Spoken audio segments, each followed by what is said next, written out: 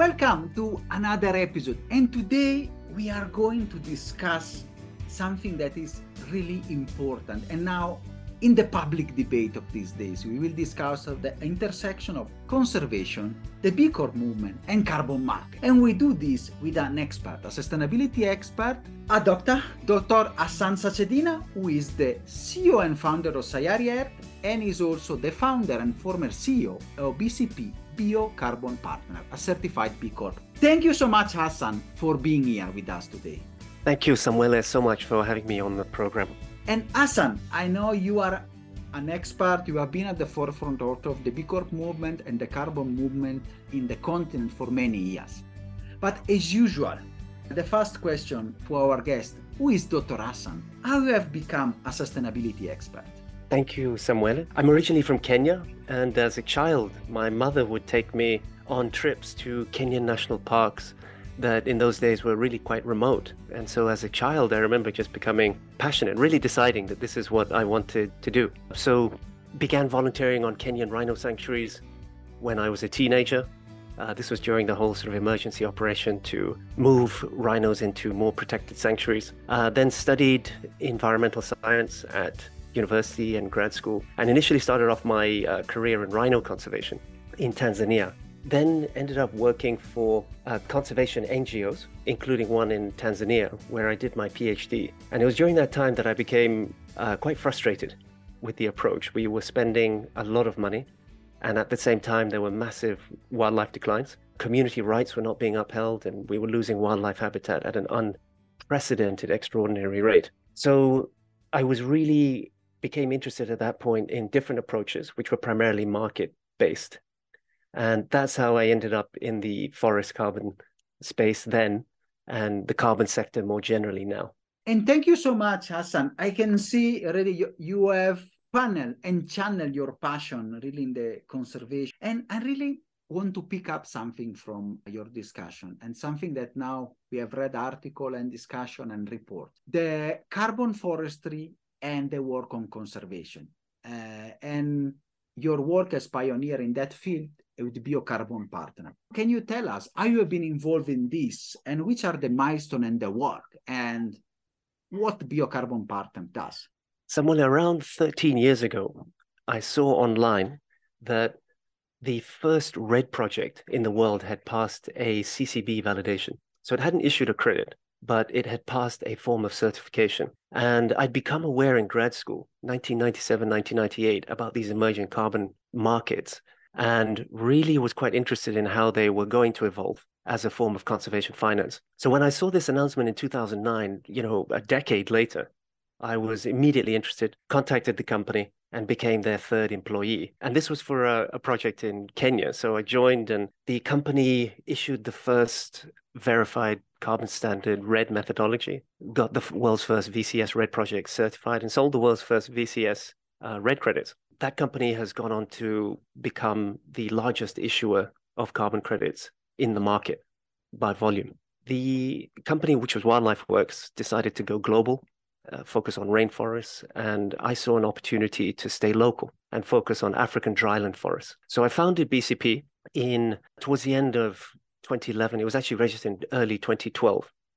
And it was a very difficult time to try and raise funding for this kind of company, because the markets then were an utter frontier. It was really a wilderness. And carbon markets were seen by buyers as either a tax or something that had no credibility. So managed to find some initial investors. And the company, because we raised limited funding, we were under a lot of pressure initially to move quickly.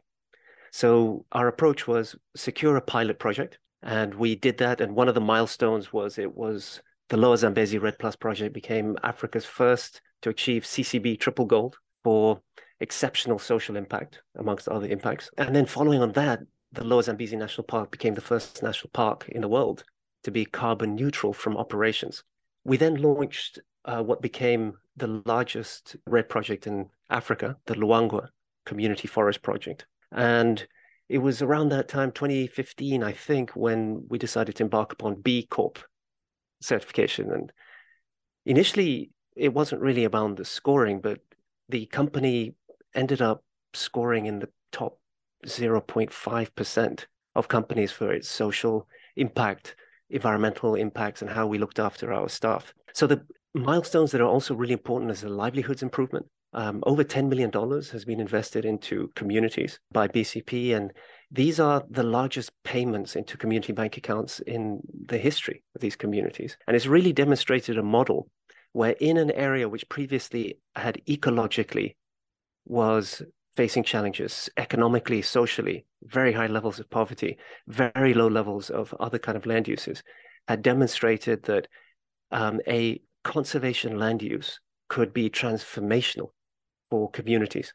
Wildlife has increased in some areas, and it's been this project, both projects have helped to revive one of the largest and most important wildlife corridors in Africa, the Luangwa to Lower Zambezi corridor.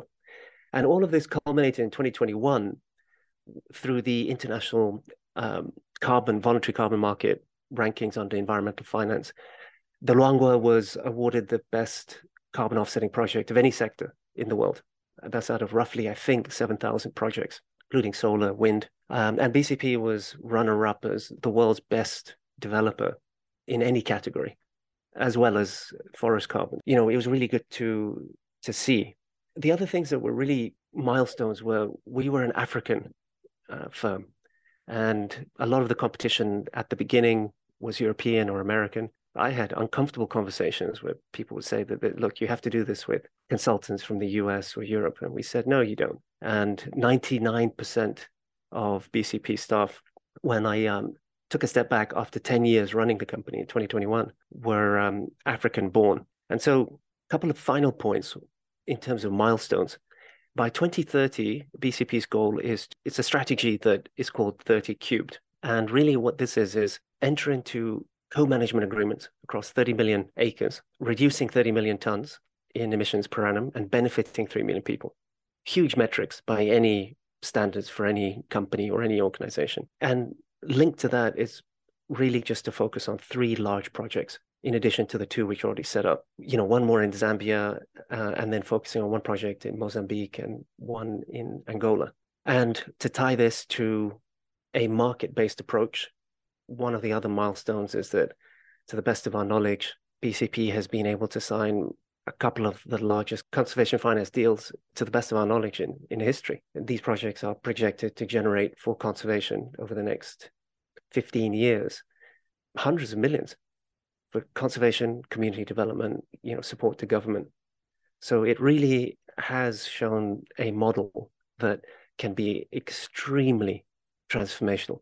In fact, in my opinion, I think these types of models are the most powerful tools we have of our generation to address the planetary crisis, you know, the intertwined crisis of climate and biodiversity. And thank you so much, Hassan, for this work. So you are really shown us how the model works and how this model can be a transformation for this next critical 10 years for African biodiversity and African wildlife. We know that with the rising of population and of course the enhanced pressure, these 10, 20 years are critical. And the way also of the financing of the carbon can be an important player on that. I want to ask 2 questions for our audience. The first one is, I know you are an expert, but I want to ask if you can give us an explanation. What is REDD+? If you can define that for our audience. And the second one is really about what you just said, you know, how the model works. If you can go a bit more deeper in that to see how can you put together conservation, biodiversity, and carbon. Because one of the things that we usually say is we are a bit carbon obsessed, but the projects like yours are more holistic. I can see a dimension where carbon is an enabler rather than an end by itself to really transform, as you said, important corridors and restoration of critical ecosystems that have been depleted or almost destroyed. 100%, Samuel. Carbon, you said it really correctly. It's an enabler. What we're looking at here is trying to look for new sources of sustainable conservation finance that values African ecosystem services, creates incentives for people to want to conserve them. Carbon finance is really just the tool. So REDD is reducing emissions from deforestation and degradation, It's an avoided deforestation mechanism under the UNFCCC.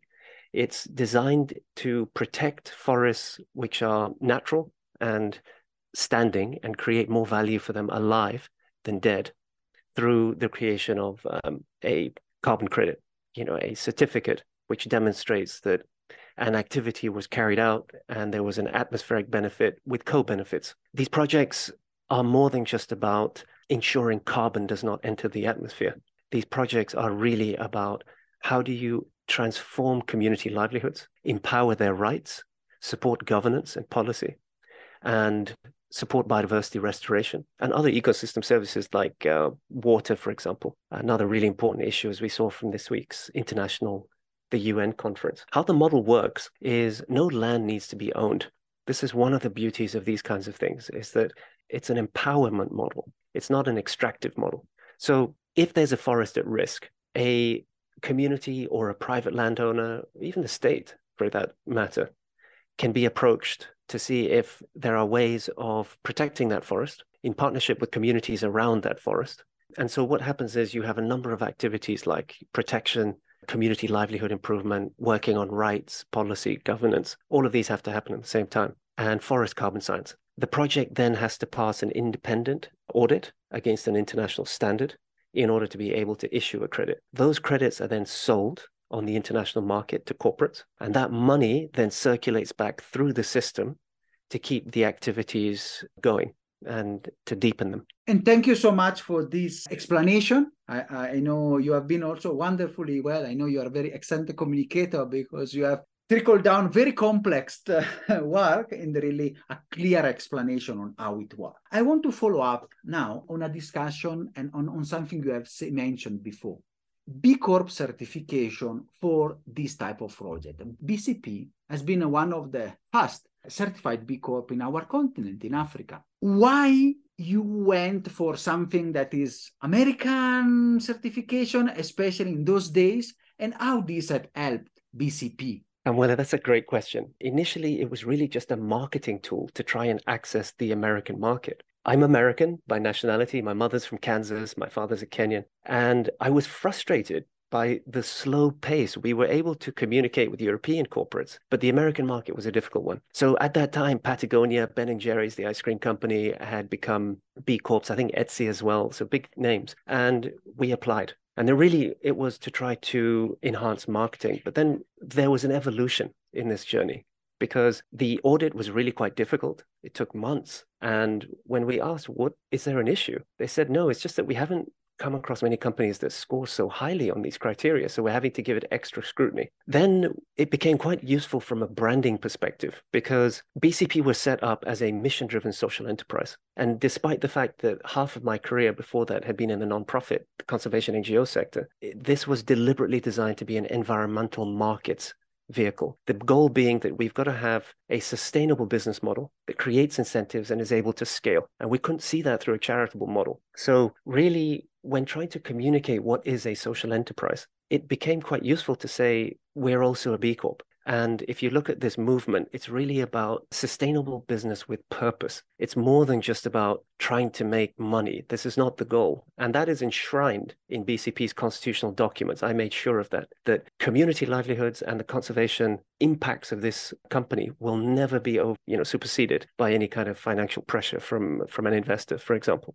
So then that was roughly, I think at that time, there were maybe 1,600 B Corps globally. It was a very small movement. Today, there's just under 6,500. And it's becoming more of a mark that if you are a company which is engaging upon the transformation, the deep systems-wide transformation that society needs, B Corp is one of the most powerful movements that you have to commit to. And so I have become, very much a huge promoter of this. I think every company in the carbon market should be a B Corp, should undergo that effort.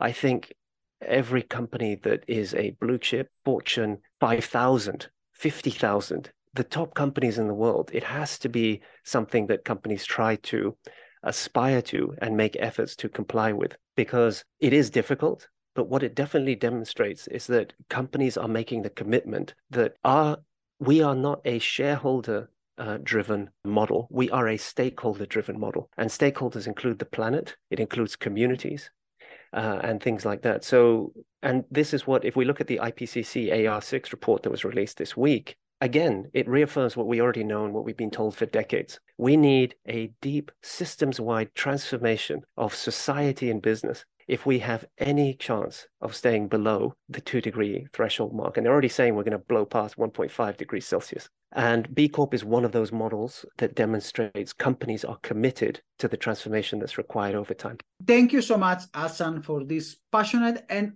well-articulated discussion and presentation of the B Corp movement. It's really something that confirms also the research. Sometimes I usually quote one of the B Corp I interviewed, a short story, a way to make a very long story about sustainability and planet and profit short with that brand that resonate with people. And I totally agree with you. It is the best way for a company really to demonstrate, and something that every company should go. But you have not stopped there. As usual, Hassan, you are a change maker, and change makers, they never stop. And now you have embarked, since you stepped down as CEO from BCP, now you have embarked in a new adventure, and you have embarked in Sayari Earth. And I was really interested when reading about it. So a 2.0 approach on nature-based solution. What does it mean? And how are you taking the work that you are doing to the next level? Even looking at what you have just said, the report that says we need to act now. Samuele, thank you. I've been so fortunate to work with 2 great companies and to work with a whole host of incredible government and community partners. And I'm so proud of what we've been able to achieve in terms of protecting forest and channeling large amounts of capital that didn't exist before into communities and into conservation. I think the RED model has shown it has done what has not been done before in terms of channeling the funding required to help slow deforestation, stop it in some places. But the scientists, as they say, and they are right, just protecting forests, as important as it is, and avoiding emissions is not enough. So while I'm really proud of BCP and the team, and I'm so grateful to all our partners and everything, it became apparent that it was time for me to do something which was of a different scale. So BCP is very much avoidance-based. Its model is purely RED. It's focusing on 3 countries, Sub-Saharan Africa. The model of Sayari Earth, and Sayari is a Swahili name, planet, it's an international nature-based carbon removals platform. The goal here really is focusing on jurisdictional, large-scale, agricultural, aquatic carbon dioxide removal, and where you have conservation carbon removal as well, combined with biodiversity credits. So it's really looking at trying to expand and pioneer new environmental markets and models and layer different revenue streams off the same hectare by combining, for example, the biodiversity credit market with the nascent and emerging nature-based carbon removal market. Similar to BCP, it's, sort of in my DNA, we're a mission-driven social enterprise with the mission to accelerate incentives for people to restore the planet. And what we're really looking at here in terms of what's slightly different is platforms at scale that integrate land and sea carbon dioxide removal. And our vision really is for the planet to become a sponge for CO2. What we need to do is to industrialize nature restoration. And normally those 3 words are not used in the same sentence, but what we really need to do as society is for nature restoration to effectively become industrialized. So we're working on innovating. We've commissioned 2 new methods around aquatic carbon dioxide removal through a team of partners. It's really exciting. And really, if we look at where some of the challenges in the voluntary carbon markets have emerged, is really around scale and integrity. So what we're trying to do is to build these jurisdictional platforms that integrate these different pools in a way that ties the accounting and the scalability into ways which addresses those issues of integrity and scale, while making sure that we are prioritizing community-led approaches. It's really scaling up and going the next step in the work and really being a transformational leader. And you really say 2 words. I really like the industrialized nature restoration. It is something also shows the urgency and how we need to scale it. So from the small and nice, maybe small projects, now we need to be on a planetary scale. And the second point you have discussed is scale and integrity. And the second point, integrity, has been now outside all newspapers, especially we have the recent Guardian articles, discussing and raising concern about the carbon market, especially the voluntary carbon market. So how you have been in the space for many years, how you can respond to these critics that have touched many projects and many countries, and how do you see the voluntary carbon market fitting in the strategy to address the planetary emergencies that we have? Someone, I've been involved in the red markets since the beginning of the VCS red sector. This isn't the first time I've seen some of these changes and concerns, and I doubt it will be the last. These concerns which have been raised, for example, like in the Guardian articles, they're very valid and they're really important. Enough rebuttals have been written about the science. What is indisputable is that protecting forests, standing natural forests, has a positive atmospheric benefit. What is also indisputable is that protecting forests is critical to the mitigation efforts required under the Paris Climate Agreement. What's at debate right now is really amongst the scientists in terms of what is the certainty criteria in terms of how many credits get reduced under this, this model. And even if you look at, for example, the different rebuttals, even the different rating agencies, there's a very wide spread between what is being argued is real or not. And what I think is really the challenge and the opportunity now for the sector, which Verra is undertaking anyway. Verra have announced that a new method, universal one for RED, is coming out in Q3 of 2023, is going to address some of the accounting issues. It doesn't surprise me that there are some uncertainty issues. I've said this before, but we're dealing with, you're trying to calculate an intangible of an invisible gas against a counterfactual future scenario. It's bound to have some kind of uncertainty issues. There are conservative mechanisms built in, and it is actually a sad state of affairs that rating agencies even have to exist, and that there is a market for that. Because effectively, what that's saying is that there is a lack of trust in the audit firms, the standards like Verra, even the American National Standards Institute, which audits the auditors and accredits them, and the project developers and their government regulators in where they work. So for all of those different chains to be viewed as having integrity not there is something that needs to be addressed. My hope is that these issues get resolved relatively quickly. Rating agencies, their business model may be time limited. They may go extinct when these integrity issues are resolved. And it's not the first time. I mean, I think, there's been quite a bit of sort of exaggerating some of these issues in some of these media articles. This isn't the first time. I remember in 2013, one of the methods was revised, and BCP we went through a phase where we almost went out of business because we were using one version of a method. And this wasn't to do with any article or newspaper. This was Verra undergoing its own internal process of improvement. We're looking at a young sector, and it's improving as things go along. It's to be expected. Perfection is in some ways the enemy of good. And many sectors around the world, you keep evolving. When the Wright brothers took off at Kitty Hawk in whenever it was, early 1900s, that was a start of 30, 40 years ago. 30, 40 years later, we were flying around at supersonic speeds.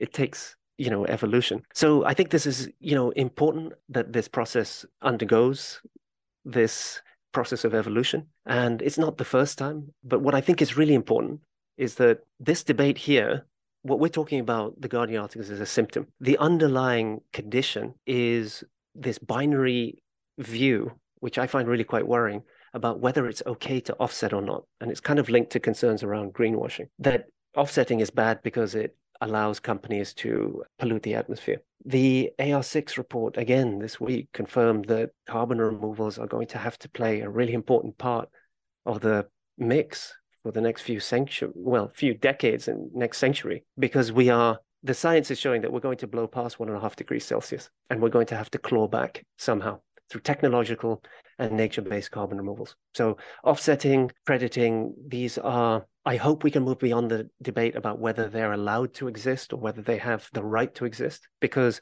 the right to exist is one of the best ways of ensuring that forests are protected. the amount of forest with improved protection increases, and that this planetary vision that we talked about, where forests and ecosystems around the world terrestrially have incentives to look after them. If it's not through the environmental markets, what do we expect is going to pay for this? Aid? Charity? These areas have to be valued properly for the natural capital that they provide and the services they provide, and those have to be paid for according to the value that they provide to humanity. And so if we somehow try to get rid of these types of mechanism tools, in my opinion, humanity is losing out on one of the most important and fundamental tools that we have of our generation to try to address this planetary crisis that we have. And it's really, thank you, Hassan, for that. It's really something that it is in the debate. It's something maybe philosophical about commoditization and war, but I really agree with you, because tourism and aid and charity cannot alone sustain the scale and the need for biodiversity. And again, I think sometimes we think of carbon narrowly and then as an end rather than a mean. It's biodiversity and protection that should be at stake. And the problem to be solved, it should be the base of discussion. And then from there, you can see which are the means then where we can work and achieve the solution for that. So I really think that the work, if done properly, and the work that you have done, it's really important as an enabler for preserve forests, as the work you have done in Zambia, for example. And looking ahead, you see, especially taking in consideration the evolving of the standard and the work that you are doing and the debate, which are the goals and the priority for Sayari Earth and BCP in the future? How do you see yourself in the next 5 to 10 years? Samuela, so BCP is doing an amazing job in 3 countries in sub-Saharan Africa and is getting big. So really the goal for BCP, of which I'm a director of the different group entities, is to be one of the highest impact REDD+ developers in the world by hectares under co-management and number of people impacted by 2030. Under the 30 cubed that I mentioned, Sayari Earth is global and is really focusing on trying to innovate and drive forward this nature-based carbon removal sector, which to us seems a little bit like how the REDD space looked like maybe 12 years ago. And really what we're looking at is the development of new methodologies, which allow jurisdictions to develop integrated land and sea carbon dioxide removal platforms at scale. The goal here, Sayari really is existing to support governments and communities to help move and create the incentives to develop a regenerative economy, but at a jurisdictional and even beyond levels. So what we're really looking at here is, yes, the terrestrial side is important, but oceans cover about 75% of the planet and are the most important carbon pump we have, but those systems have not been optimized. The FAO is saying that up to 94% of global fisheries are either overexploited or fully exploited. And we're looking at a number of different degradation factors in the oceans, from microplastics, toxicity, overfishing, that are affecting its ability to continue serving as a pump. And so what we are looking at is how can we develop incentives for communities and governments to change how some of these resources, oceanic, freshwater, as well as terrestrial, are managed, such that they can absorb and store more carbon that we've already emitted in the atmosphere around us.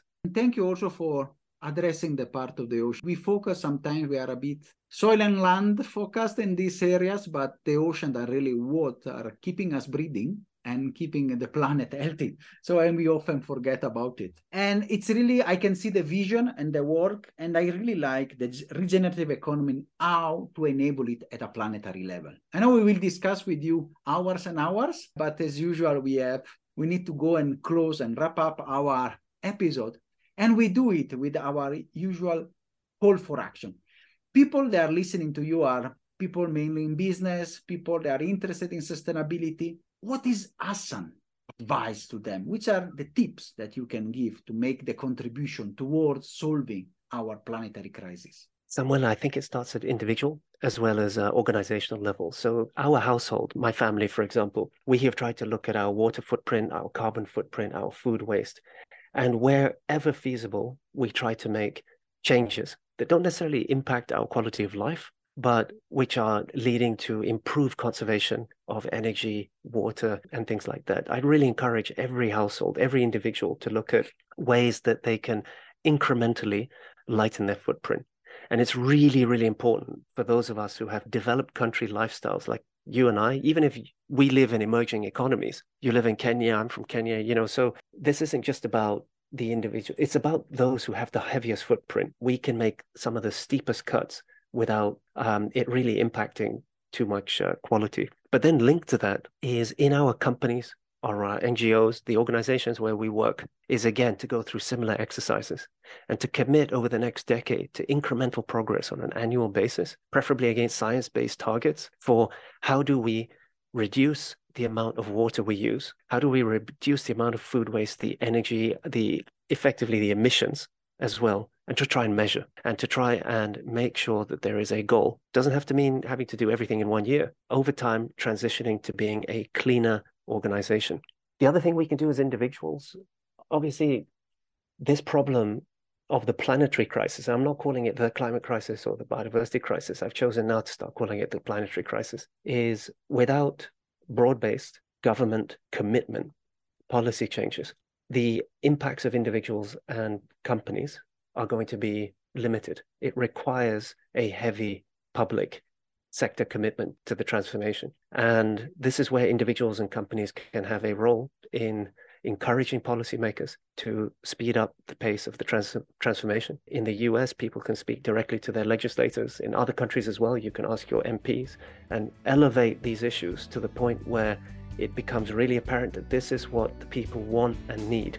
We can get cleaner while making sure that GDP also continues to grow. And that's where the trade-off needs to be looked at, is how to find ways of transitioning to this regenerative economy where effectively a 100-year vision from today is that for our children's children, that we are not polluting the planet, the seas are healthy, the land and soils are healthy, the air is clean, we can drink water out of streams in an ideal world, and there's equality and a just transition has been had for all. Now, these are all idealistic, but we've got to have something that we target, and that is going to require individual, corporate, and/or organizational, and a radical change at the international and national government levels in terms of a commitment towards a more sustainable and regenerative economies. Thank you so much, Hassan, for these wonderful tips and call for action. And also we are trying to